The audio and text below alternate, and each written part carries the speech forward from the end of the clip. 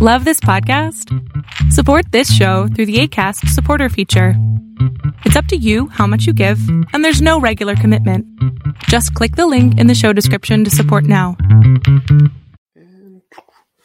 Cool. So, how you been? Doing well. Thank you for having me on the show. I know maybe for the listeners, they don't know it's late, so thank you for accommodating on that. Yeah, no problem. No problem. I'm excited to talk with you. I've seen, a little bit of your stuff floating around the internet. I've seen some of your Wednesday reviews, and I really like your style. I think it's really down to earth and stuff. You relate very well to a lot of the people in the community. So I was excited to even get the opportunity to talk to you. And then you also have this Kickstarter going on. So I guess why don't you go ahead and introduce yourself and tell everybody where they can find you and what you do. Well, first of all, thank you for the kind words. I really appreciate it. And like you said, I do Wednesday comic reviews on my YouTube channel, Comic Uno, mostly known for that. And then I'm also a comic book journalist for Newsarama. I also work for DC Comics, DC Universe.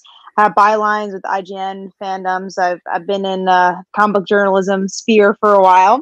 And now I also have my Like Father, Like Daughter Kickstarter. We're up to issue 7 on this one. So I've done Kickstarters before, of course, but really happy to see how well this one's doing and just spreading the word. We have 22 days left on it. It's about a high school girl. Father left her to become a full-time superhero. Everyone in the world loves him except for her. And then she inherits his abilities. So there's a lot more drama that happens in the book as we get to issue 7. But that is the log line for the series. Awesome. I was looking through it and I thought it looks really interesting. It looks really cool. It's got it kind of reminds me of some of the stuff that Marvel's trying to do with their almost teen line, I guess, kind of like Unbeatable Squirrel Girl. My daughter has a couple of comics that has Miles Morales and Squirrel Girl and Kamala in them, and so at least the art style looking through the Kickstarter kind of reminds me of that. But what are your influences? What are you going for here?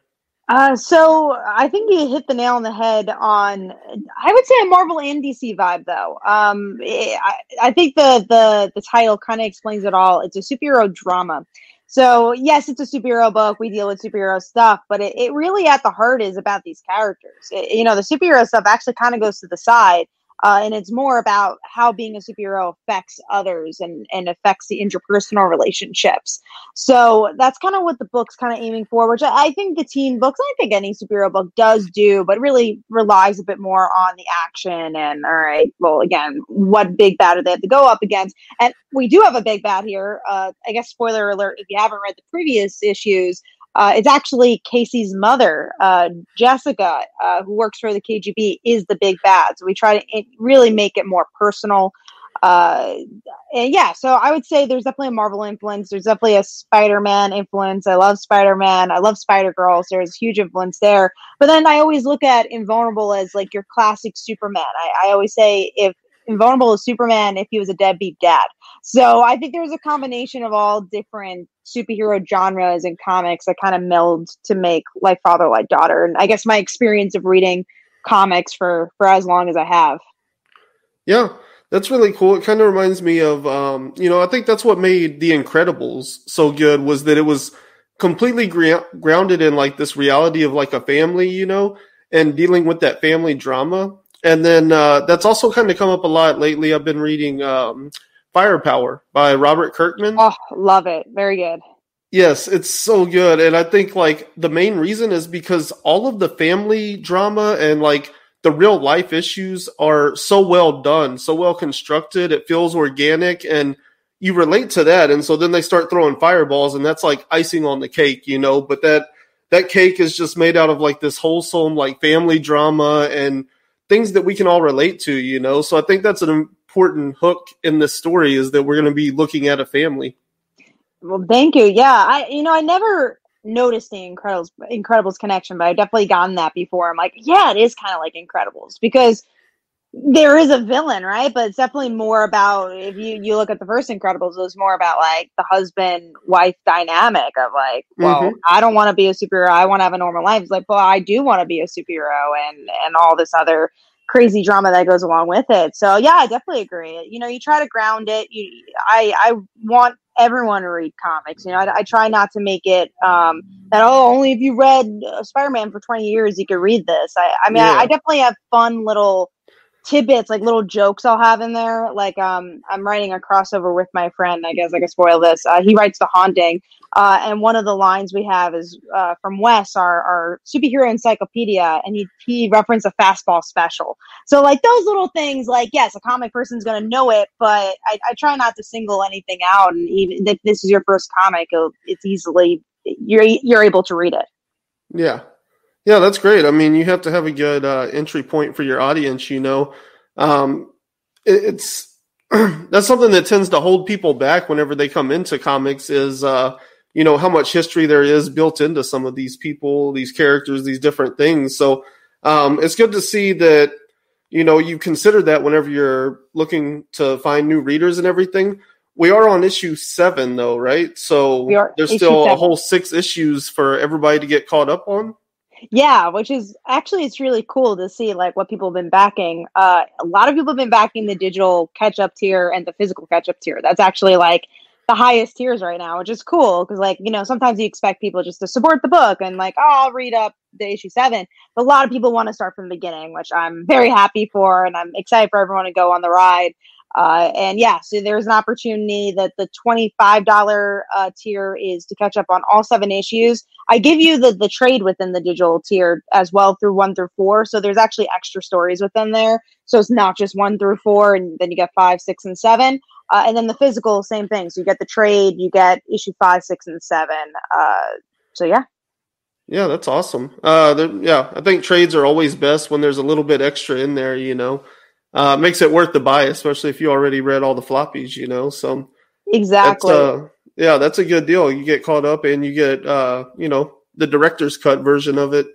What about the artwork? I really like it. Who does this and how did that come about? Yeah, so the artist for the interiors is Wayne Brown. So I started this comic journey about 5 years ago. At that time, Short Fuse Media was publishing my comics. I self-published now, but they helped me find the artist, Wayne Brown. And, throughout, like the first issue, we're just like kind of, I don't even think we really talked. It was really through the publisher. I gave my notes and like, here it is. And then issue 2, we became Facebook friends. And like ever since then, we chat like once a week, like, oh, we should do this, this, and that. So we really make it a very collaborative effort. So he's the artist for the interiors. I really want to make it an old school vibe. That's a cartoony, emotional, even comedic vibe. And I think Wayne does a great job with that. And then the covers, we have so many diverse covers. So we have the thumbnail is Paper Cats, who's amazing. And she's so great to work with. And I think it's so eye-popping. It shows exactly what issue 7's kind of about, which is Casey having to be a hero. This whole entire time, she says, hey, this is the very reason my dad left. And now she has to save her dad. Because you see in the second cover with the Invulnerable cover, he's kind of hurt. His name's Invulnerable. How did he get hurt? You got to read the other issues. But Casey does have to save him, and I wanted to really showcase that in that cover. And then I had a fun lo-fi hip-hop cover, anime style, which is actually the one that's doing the best right now. I mean, we still have 22 days left. And that's by Alina. And yeah, I really try to make the covers in the artwork as diverse as possible, and try to showcase a different side of the story. Yeah, that's the one I'm looking at right here, and it looks good. It almost looks like Doctor Who in the background, but then there's like kind of some anime influence in there as well. And the main girl even reminds me of my daughter. She really likes the Mean Girls Free Comic Book Day issue. She likes that one. That's awesome. Yeah. Yeah, and so it kind of has that style too. They have like that very flowy hair with that soft light, Mm-hmm. So yeah, that's cool. Did a great job. Mm-hmm.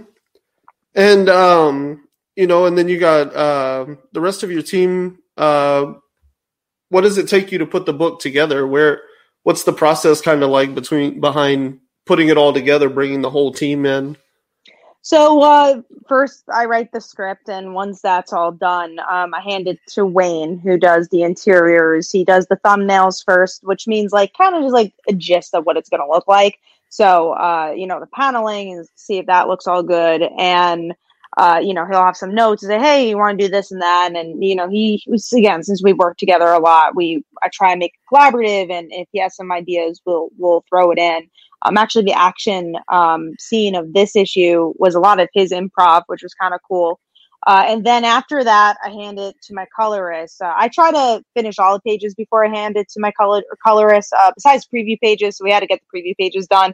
But I try to wait until all the interiors are done, hand it to her. And that's Lisa Moore. She's done stuff for Garfield. She works for her own publishing company, Last Ember Press, which is actually co-owned by her husband, one of my really, really good friends, Brant Fowler, who has a Kickstarter of his own right now for Last Ember, and you definitely should go check that out as well. And then he letters the book, and it's nice because I have a good relationship with everybody. And again, Brant's a really, really good friend of mine. Lisa's a good friend. And then Wayne, we become good friends through this. So it's nice. It kind of feels like a comic book family in a way. And I try to make it as collaborative as possible. And that's the finished product. I think we work pretty fast for an indie book, and we try to get it out there for everybody. Yeah. How long have you been putting this out? Because, I've recently become aware of it probably within the last 2 or so. So when did one start? What's your turnaround time on these? So when I was with my previous publisher, because there were so many other books we were putting out, like not me personally, but they had other books they were putting out, it was a little slower. So we would do a Kickstarter probably once a year.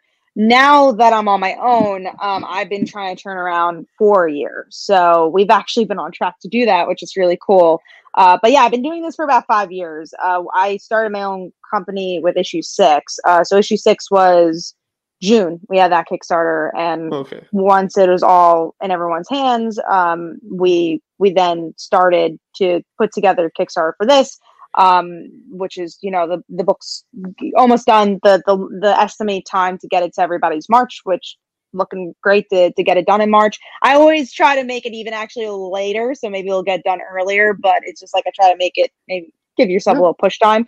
So that'll probably be done in March. And then, like I mentioned before, I actually have a crossover book with my friend, Phil Falco, who works on Haunting. And we just finished a script for that. So we're hoping for a Kickstarter, after I give the issues for Follow Like Daughter. So an issue 8 Kickstarter will probably be around summer. So yeah, we try to push the issues as quickly as possible. And I think for an indie book, that's pretty quick. Yeah. Some of my favorite indie Kickstarter creators that I follow and stuff on a regular basis, that seems to be pretty good. I think I've seen Afterlight Comics. I think they did 6 of them this year.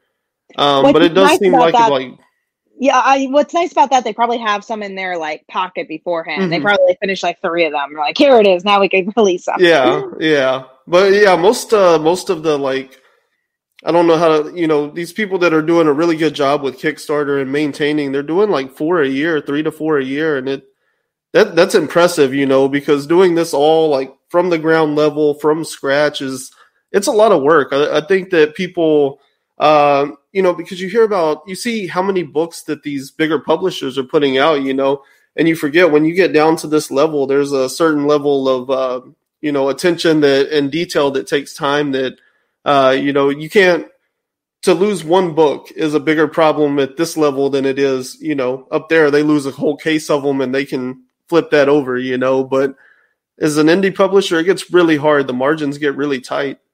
They definitely do, which is why Kickstarter helps so much. It's interesting because I've gotten comments before where I don't want to support the book. I'm cool, yeah, definitely go support the Kickstarter. And they're I don't want to support that. I'll wait until it's in the store.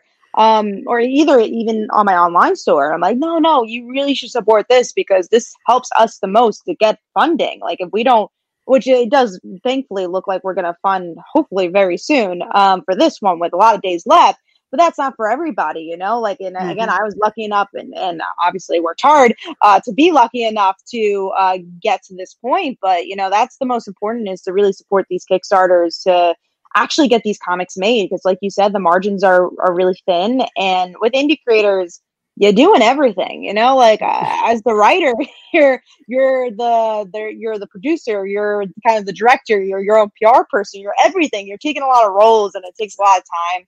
which is all worth it. But yeah, you wear a lot of hats that in the bigger companies, you just have to write the book, and yeah, you have to promote it, but you don't have to like go directly to an outlet and be like, can you do an interview? You have a PR team to say, hey, can this person do an interview with you? Or that outlet will be like, oh, I want to do an interview with this person. But as an indie creator, you got to do all that yourself. Yeah, even I call them like small press, even though they're getting pretty big. But like your Image, your Boom, Aftershock, like they have those structures in place. Even if you're doing like a creator-owned thing at Image, like they have systems and structures in place to help you get your stuff promoted, and there's a certain level of attention that already comes with that little eye. So it is like at this level, you're pushing everything on your own. You have to build your own networks and your own channels and your own advertising into everything else you already have to do. And that's what I love about this level of creation, is because it's so like indie, so ground level. Like it's truly a labor of passion, and you get these creators, they're doing a little bit of everything in order to get this book out, but they're willing to do those things because it's something that they're really passionate about, is something they really want to do. So I guess from you, what I would like to ask is like, what is the inspiration here? What really drove you to want to create Like Father, Like Daughter? Oh man. I always just like creating. I always loved comics, and I really wanted to tell my own story. Something that I felt like wasn't in the pocket of comics at that time. I still don't think it's in the pocket of comics. And I just love storytelling, and I love this medium, and I just want to share more of that. And I get excited for people's reactions too, right? Like when you're writing it yourself, you're like, oh man, that seems fun. And you want to see like how people react to that, or where you think it's going to go. I think that's like kind of the best part, is the feedback from like your reader, and be like, oh man, that was a really cool twist. Or like, I didn't see that coming. Oh, I think this is going to happen. And you're like, that's not going to happen. That's kind of cool. That's where you think it's going to go. So I think that's cool. Like, I think that's the most rewarding thing, is like once it gets into people's hands. And even this Kickstarter aspect of it all, like it's hard work. It's very hard work to do these Kickstarters, but it's so rewarding to see like how many people get really excited about the book, or how many people are excited just to try out the book and really want to push your Kickstarter to do well. So I think that's really cool as well. Yeah. That's something that really interests me. Kickstarter does a really great job of like building this ecosystem, and if you can build a fan base and you can really get those wheels turning, like and get that traction, when you launch a Kickstarter, it lets the people know that we're already at your last Kickstarter, and it helps really bring these people in. And it's almost hands off, but not quite. Like they have their structure and everything that facilitates you as a creator, but it also gives you so much control, to kind of build your own store and build your own audience, and, hook people in and have them keep coming back, whether they're coming back from the same series or if you're launching a new series or something like that, So what do you do to kind of like grow your community and your audience and try to retain them in between Kickstarters? That's a really good question. I would say that just trying to keep them informed, and I think being consistent and really showing, obviously delivering on time, and like showing that you're creating the product. So trying to make that time period of getting the book in people's hands as quickly as possible, and obviously as professionally as possible and as perfect as possible, I think really shows. And most people that support Kickstarters know you're not going to get this book every month. It's not an Image book. Like you might get it every quarter, and they get excited for that issue. So I think that's a big thing. It's also like trying to reach another audience. I think that's kind of the harder part. Like the people you already have, if you've done your job right, you've created a good book, and you've interacted with them and made them feel part of the process, then they'll come back for the next issue. I think that the harder part is like, how do you make your audience grow? How do you get more people to read it, especially as you have more issues? Like, it's obviously a lot for someone to invest $40 or $20 into your book. And I guess I've done my job right, because people are getting the physical catch up, they're getting the digital catch up, and that's like so special to me. So I think trying to reach another audience and figuring out how to get more people on Kickstarter, how people could get more eyes on your book, like how to utilize social media, how to utilize advertising, how to utilize your PR. It's all part of this. I think a lot of people think it's just the writing, and it's like, no, it's so much more than that. You have to learn how to market yourself and market you as a creator, but your own book, and try to get in as many people's hands as possible. And I'm still learning that. Anyone's still learning that. I think if you ever say you're an expert and you don't need to learn anymore, then you're probably not an expert. Because when you have to learn, and you got to continue to grow. And I think Kickstarter has many possibilities for that. Yeah, I agree. That's really interesting, though. Like, you're looking at trying to grow your audience and find those new eyeballs. I think it's kind of interesting. Do you know who Magdalene Holly Rising is? I believe don't. That's her name. What do they do? Well, she writes comics. She does like Kickstarter style stuff, kind of like you're doing here. She does Boston Metaphysical Society. That's kind of her big brand, and she's like really built that out over the years. But I was listening to her on a podcast, and she said something that struck me like so true, And basically, she had went to film school. She was trying to like write and break into the film industry, and it just wasn't working, And somebody told her, they're like, you could probably really get some attention and like get wheels turning if you went into comics. And she was like, well, I don't like superheroes. And they said, no, look. And they gave her like an indie comic, and it just completely opened her mind. Suddenly she realized like there's this whole side, And I always feel like it's unfortunate that superheroes are kind of the face of the industry right now, because if you like superheroes, you probably already read superhero comics, or you're watching the movies and coming over and hoping for the same thing. But there's this whole audience that's fallen in love with the exact types of things that indie comics are doing right now, those things on TV, those like Stranger Things, like people that fall in love with that content is the same people that would love like Image and Boom Books and stuff, So I guess what I'm kind of looking for here is like, how do you see reaching out and finding a new audience beyond people like, sure, it's great if they're already reading comics, they're more likely to come. How can you reach people outside of comics that aren't really already into comics? That's such a good question. I think like the industry is looking for it as well. And I loved your first part of that too, is because I actually went into, I have a master's in TV writing. Now, obviously I was already into comics. I've been reading comics all my life and I wanted to write comics, but I see a lot of people trying to break into TV. It's hard. I'm trying to break into TV as well. But a lot of advice I've gotten from TV writers who know my background is like, keep writing comics. If you keep writing comics, you're going to be able to sell your IP and get into a TV writing room in some regard.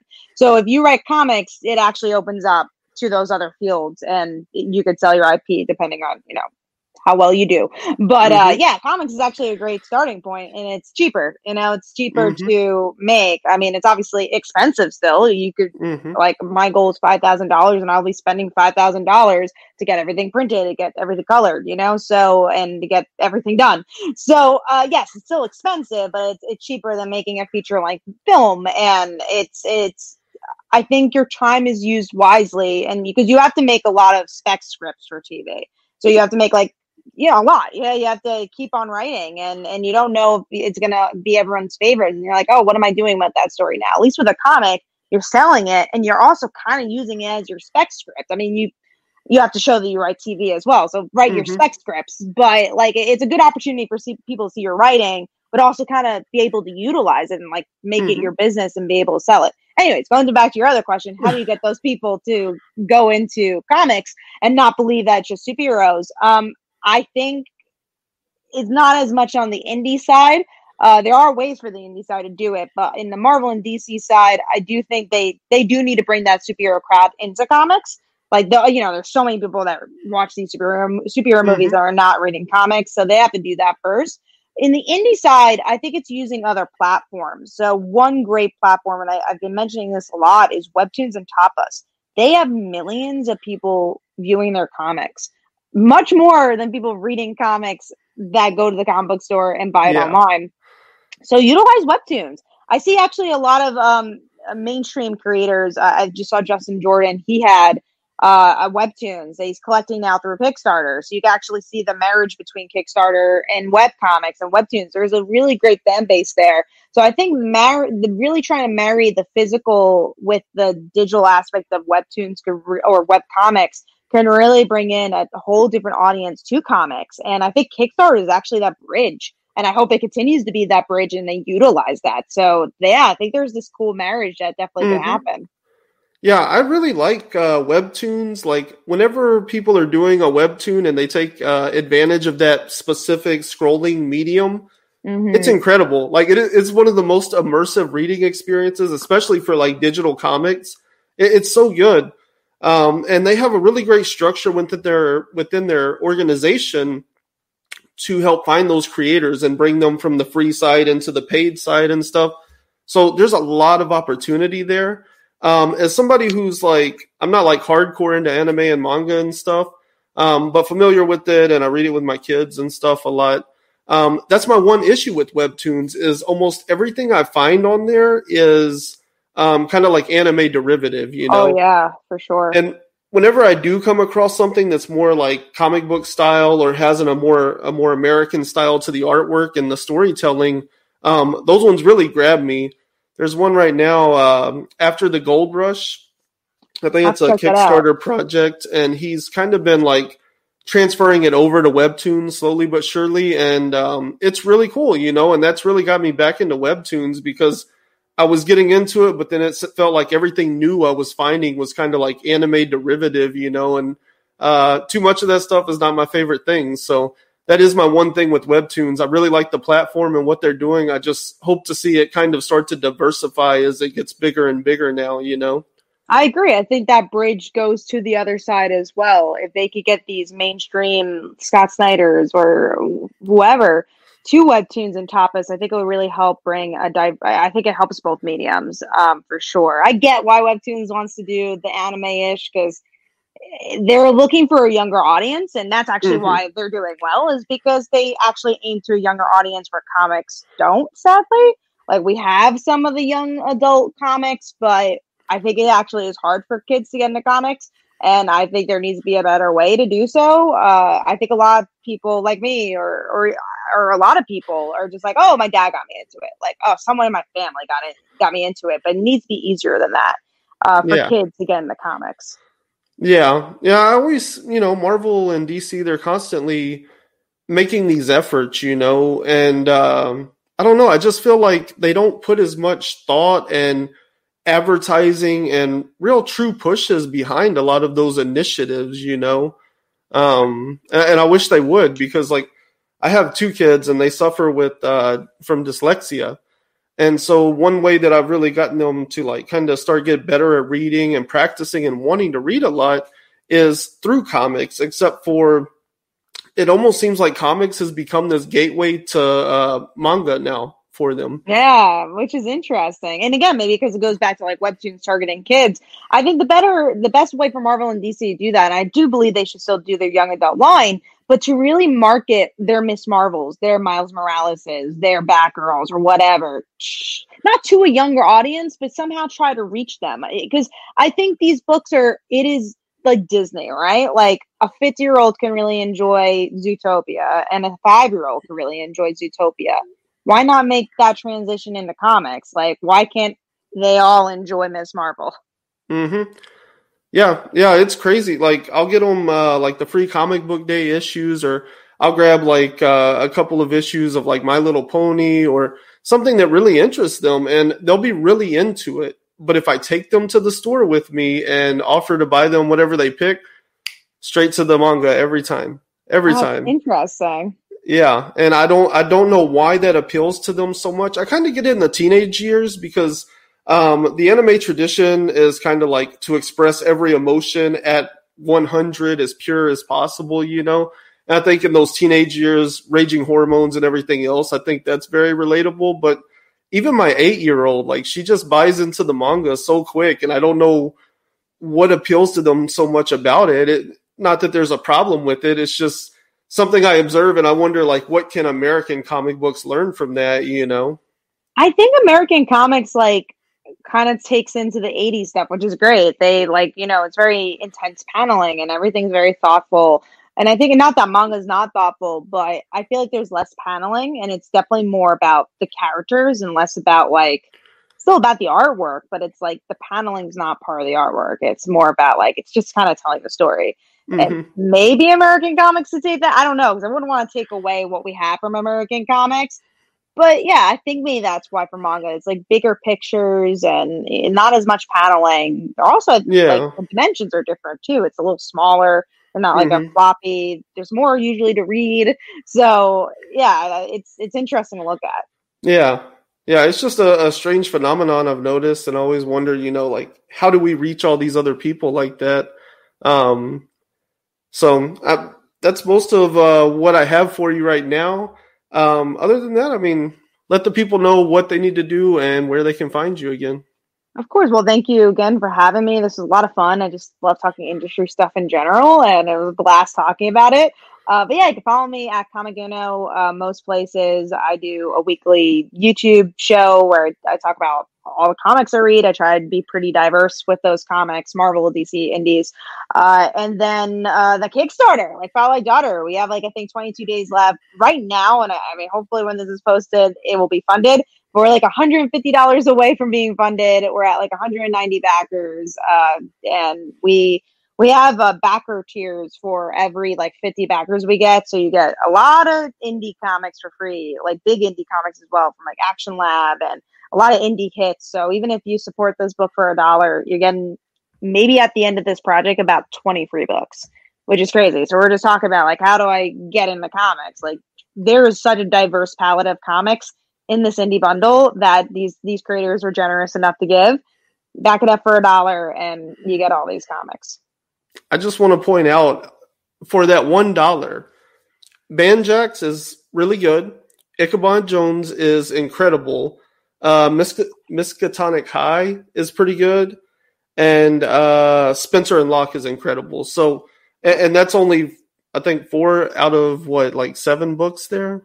Yeah, there's more 8 there, and then 8. We unlocked 2 of them already for the backer stretch goals. We have 3 more of that, and hint, the first stretch goal is an indie bundle expansion pack. And it's 8 more comics. Wow. You're getting 20 comics. Yeah, yeah. I mean, that's 4 right off the top of my head that I know are good books. So well worth $1. Go check out the Kickstarter and give her a little bit of your money, and I'm sure she's going to deliver on the value for you. Thank you. Yeah, this was so great. Thank you for having me. Yeah, no problem.